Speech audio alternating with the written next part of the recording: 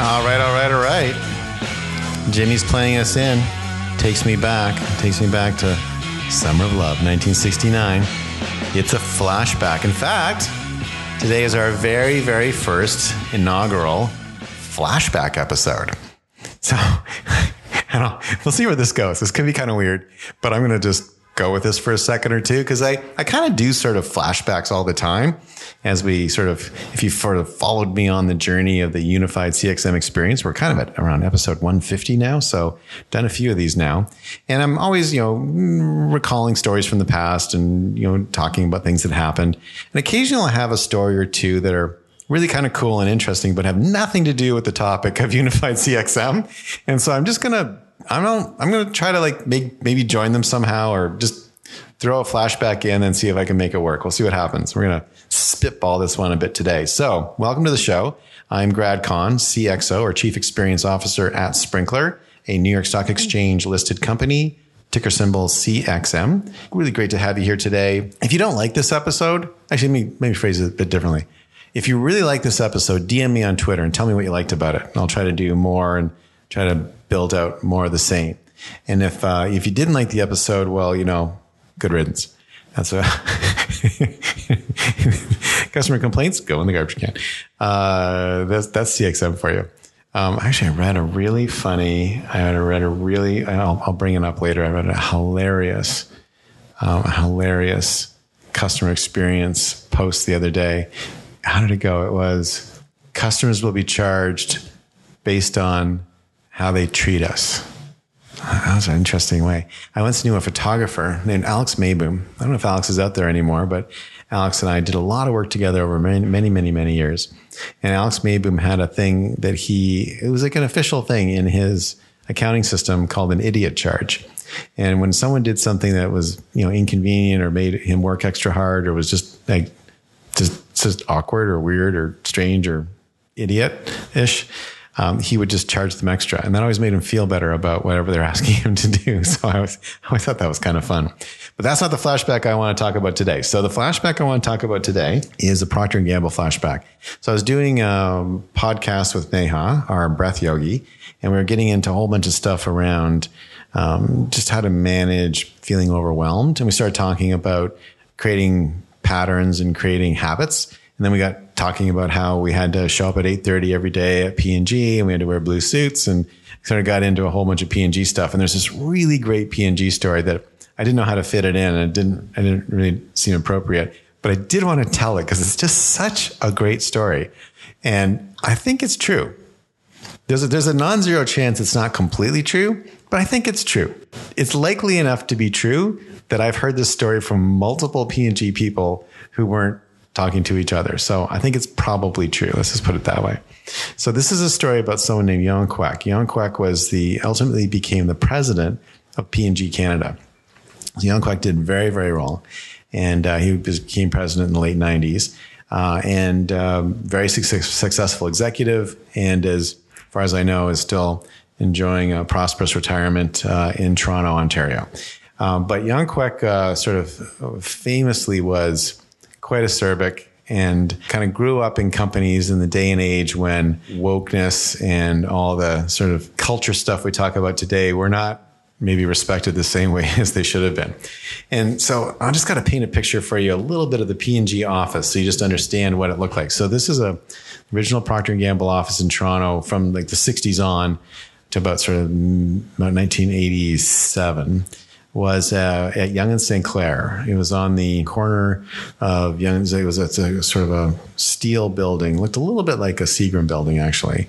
A kind of classic 60s sort of exoskeleton structure. And it was on the, just trying to think about Toronto. It was on the northwest corner of Yonge and St. Clair. It's still there. The building's still there. And it had those really great elevator buttons where you don't push them. You just touch them. Like they're just touch elevator buttons, but only worked about half the time. Pretty funny. And so we had sort of the top few stories of the building. I think I worked on 19. The executive floor was 21. The other brand groups were on 20. And then there was other teams and stuff on the floors below us. And the floor was in tiled vinyl. This is a vinyl tiled floor. Our desks were these steel case desks, like standard old-fashioned steel case desks like you would see in, if you've ever seen the musical How to Succeed in Business Without Really Trying, those desks. Okay? And they had the very low barrier around the desk, just enough to provide a tiny bit of privacy. And it was about 11 to 12 inches high. So you could pin a single piece of paper on there, but you could see right over it. So everyone could kind of see each other's heads. And then the steel case desks for the assistants were arranged outside the doors of the brand manager's offices. And every brand manager had their own office. I was like, that's why I wanted to become a brand manager. And so the brand managers would be sitting in their offices. Now, a couple other things about the office. There's a coffee cart. Everyone could smoke if they wanted to. And obviously I was not a smoker, but there were smokers. So it was kind of uncomfortable a little bit sometimes. And, but I loved it. It was an interesting office. I spent a lot of time there, and I spent a lot of evenings there, and I watched every single P&G commercial ever produced. And it was a really great time. So that's sort of the environment of what it was like. It was very much in some ways, they hadn't really updated the office since the 1960s. So it was very much a 1960s environment. For example, there was a secretarial pool. Wrap your mind around that for a second. But within 2 years, like, it was all changed. We went to voicemail, and it was like suddenly a modern office that would look just like an office that you sort of go to today. So I just briefly touched the face of the 1960s. It's kind of fun. Anyway, so Jan Kwek was in that environment. And this is, and this is like, for me, if you follow my blog, I've got a number of posts on P&G selling technique and how to write a P&G reco. And there's some pretty good advice in there, actually. And there's a very particular structure for P&G recommendations and P&G documents. You'd always make a proposal, always have the conclusion first, and then you justify it based on whether it's on strategy or not, whether it is proven or not. That's a tricky one. And whether it's cost effective or not. So, and I'll talk more about I'll P&G reco structure and other flashbacks in the future, but today's flashback's a little bit different. So not me. So some other brand assistant was working for Jan Kwek when Jan Kwek was a brand manager, and they finished their document. And keep in mind, to write a recommendation back in those days, you had to write it out longhand. Then you had to take it to the secretarial pool. And as a brand assistant, of course, you were the bottom of the pile. And if there was a bottom below the bottom of the pile, you're in that bottom. Okay, they're in the bottom of the bottom.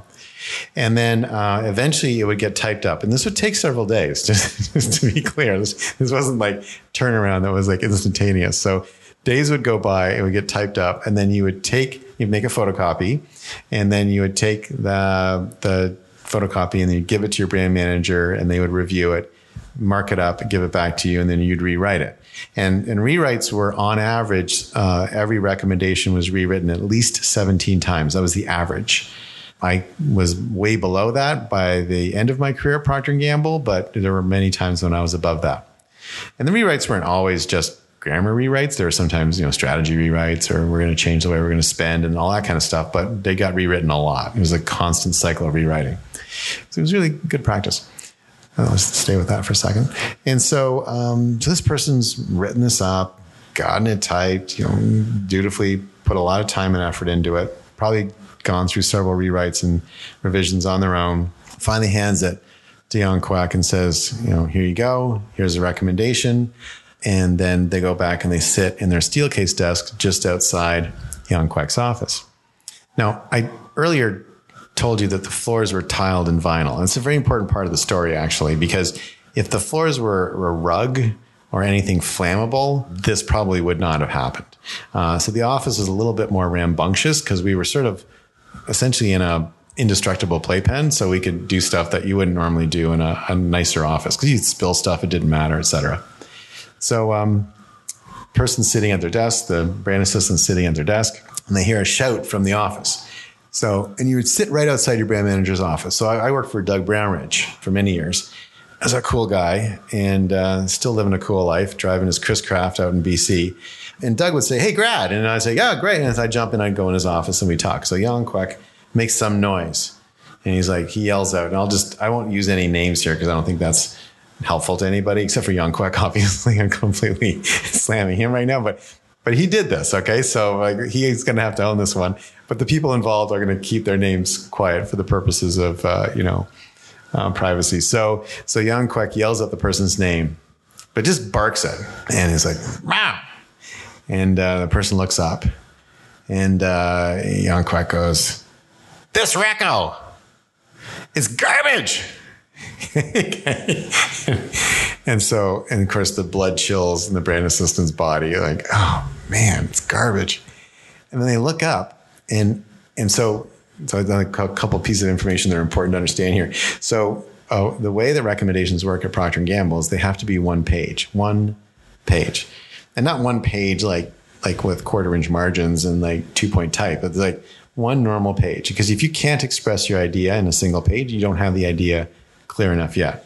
So every recommendation was a single piece of paper. So the brand assistant looks up, and coming out of the office, so imagine the brand assistant is sitting at their desk and they're looking up, and the office is just to their right. So this is kind of coming out of the door of the office. There is a paper airplane made out of the recommendation the person had written. There's another piece of really important information I have to give you. So I also teased this at the beginning. So I mentioned that a lot of people smoked in the office. Jan Kwek was a smoker. So not only was this paper airplane sailing out of his office with this sort of, I think it was potentially more like, maybe not, it wasn't just "this is garbage." I think it's probably, he said something that was probably a little bit worse than that, but let's just stay with garbage for now. So there's the invective, there's a paper plane coming out. And then before he had decided to throw the paper airplane out the door, you're going to see how this all comes together. Jan Kwek had taken his lighter and lit the tail of the plane on fire.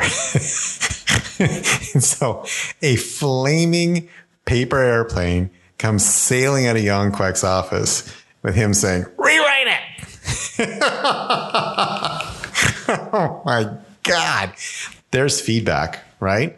So anytime somebody tells me that, like I marked their paper up in red or something, I'm like, there's other ways to give feedback.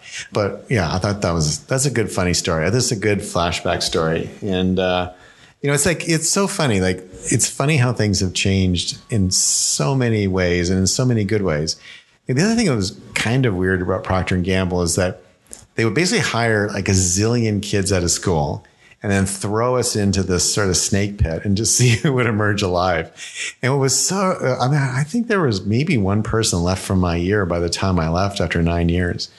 And what's so funny is that people got fired like right, left, and center. Like it was like, not every day, obviously, but like every week someone just disappeared. And this is just pre-cell phone. So, I remember Stan Simpson and I were going to have lunch together one day, and we had made arrangements. And I said, "Hey, I'll come by your desk at 12:15. We'll go downstairs." And Stan's like, "Great." Stan was a great guy. He and I had a really fun time together. I haven't seen him in years. But we were like looking forward to getting together. And I said, "Great." And I went to my place and he went to his place. We were, in cubes. And then I got up 12:15, wandered over to Stan's desk, literally completely empty. He's gone. He'd been walked out of the building. And he was gone. And I don't know how long it took me to actually reconnect with him because it wasn't that easy. But finally Stan and I connected, and he's like, "I'm not working there anymore." And it was this idea of just people disappearing. It was, I don't know, it added a certain je ne sais quoi to the air of sort of this kind of imminent threat at all times, which, I quit under my own steam. But I do think that I'm not sure that was a really great cultural attribute, because it made you always feel like the job could go away anytime. So there was always this sense of, I think it affects your loyalty to a certain extent, because you're like, at any moment in time, they might just come and, just saw my chair off and dump me out the window. Right. And I think that was not particularly great. Although, I did stay there 9 years somehow. Anyway, so that's a bit of flashback about Procter & Gamble. And anytime you complain about the culture you're in, think about a place where recommendations are thrown out of offices on fire and people are terminated without notice, walked out of the building, and you don't even know what happened to them. It could be a lot worse. Anyway, that's it for today. I had a lot of fun. I enjoyed doing that. I think I'm going to do more flashbacks. That was super fun. We'll see how people react to it. Again, if you've got an opinion, please feel free to turn it into a paper airplane, light it on fire, and send it my way. For the Unified CXM Experience, I'm Grad Conn, CXO at Sprinkler, and I'll talk to you next time.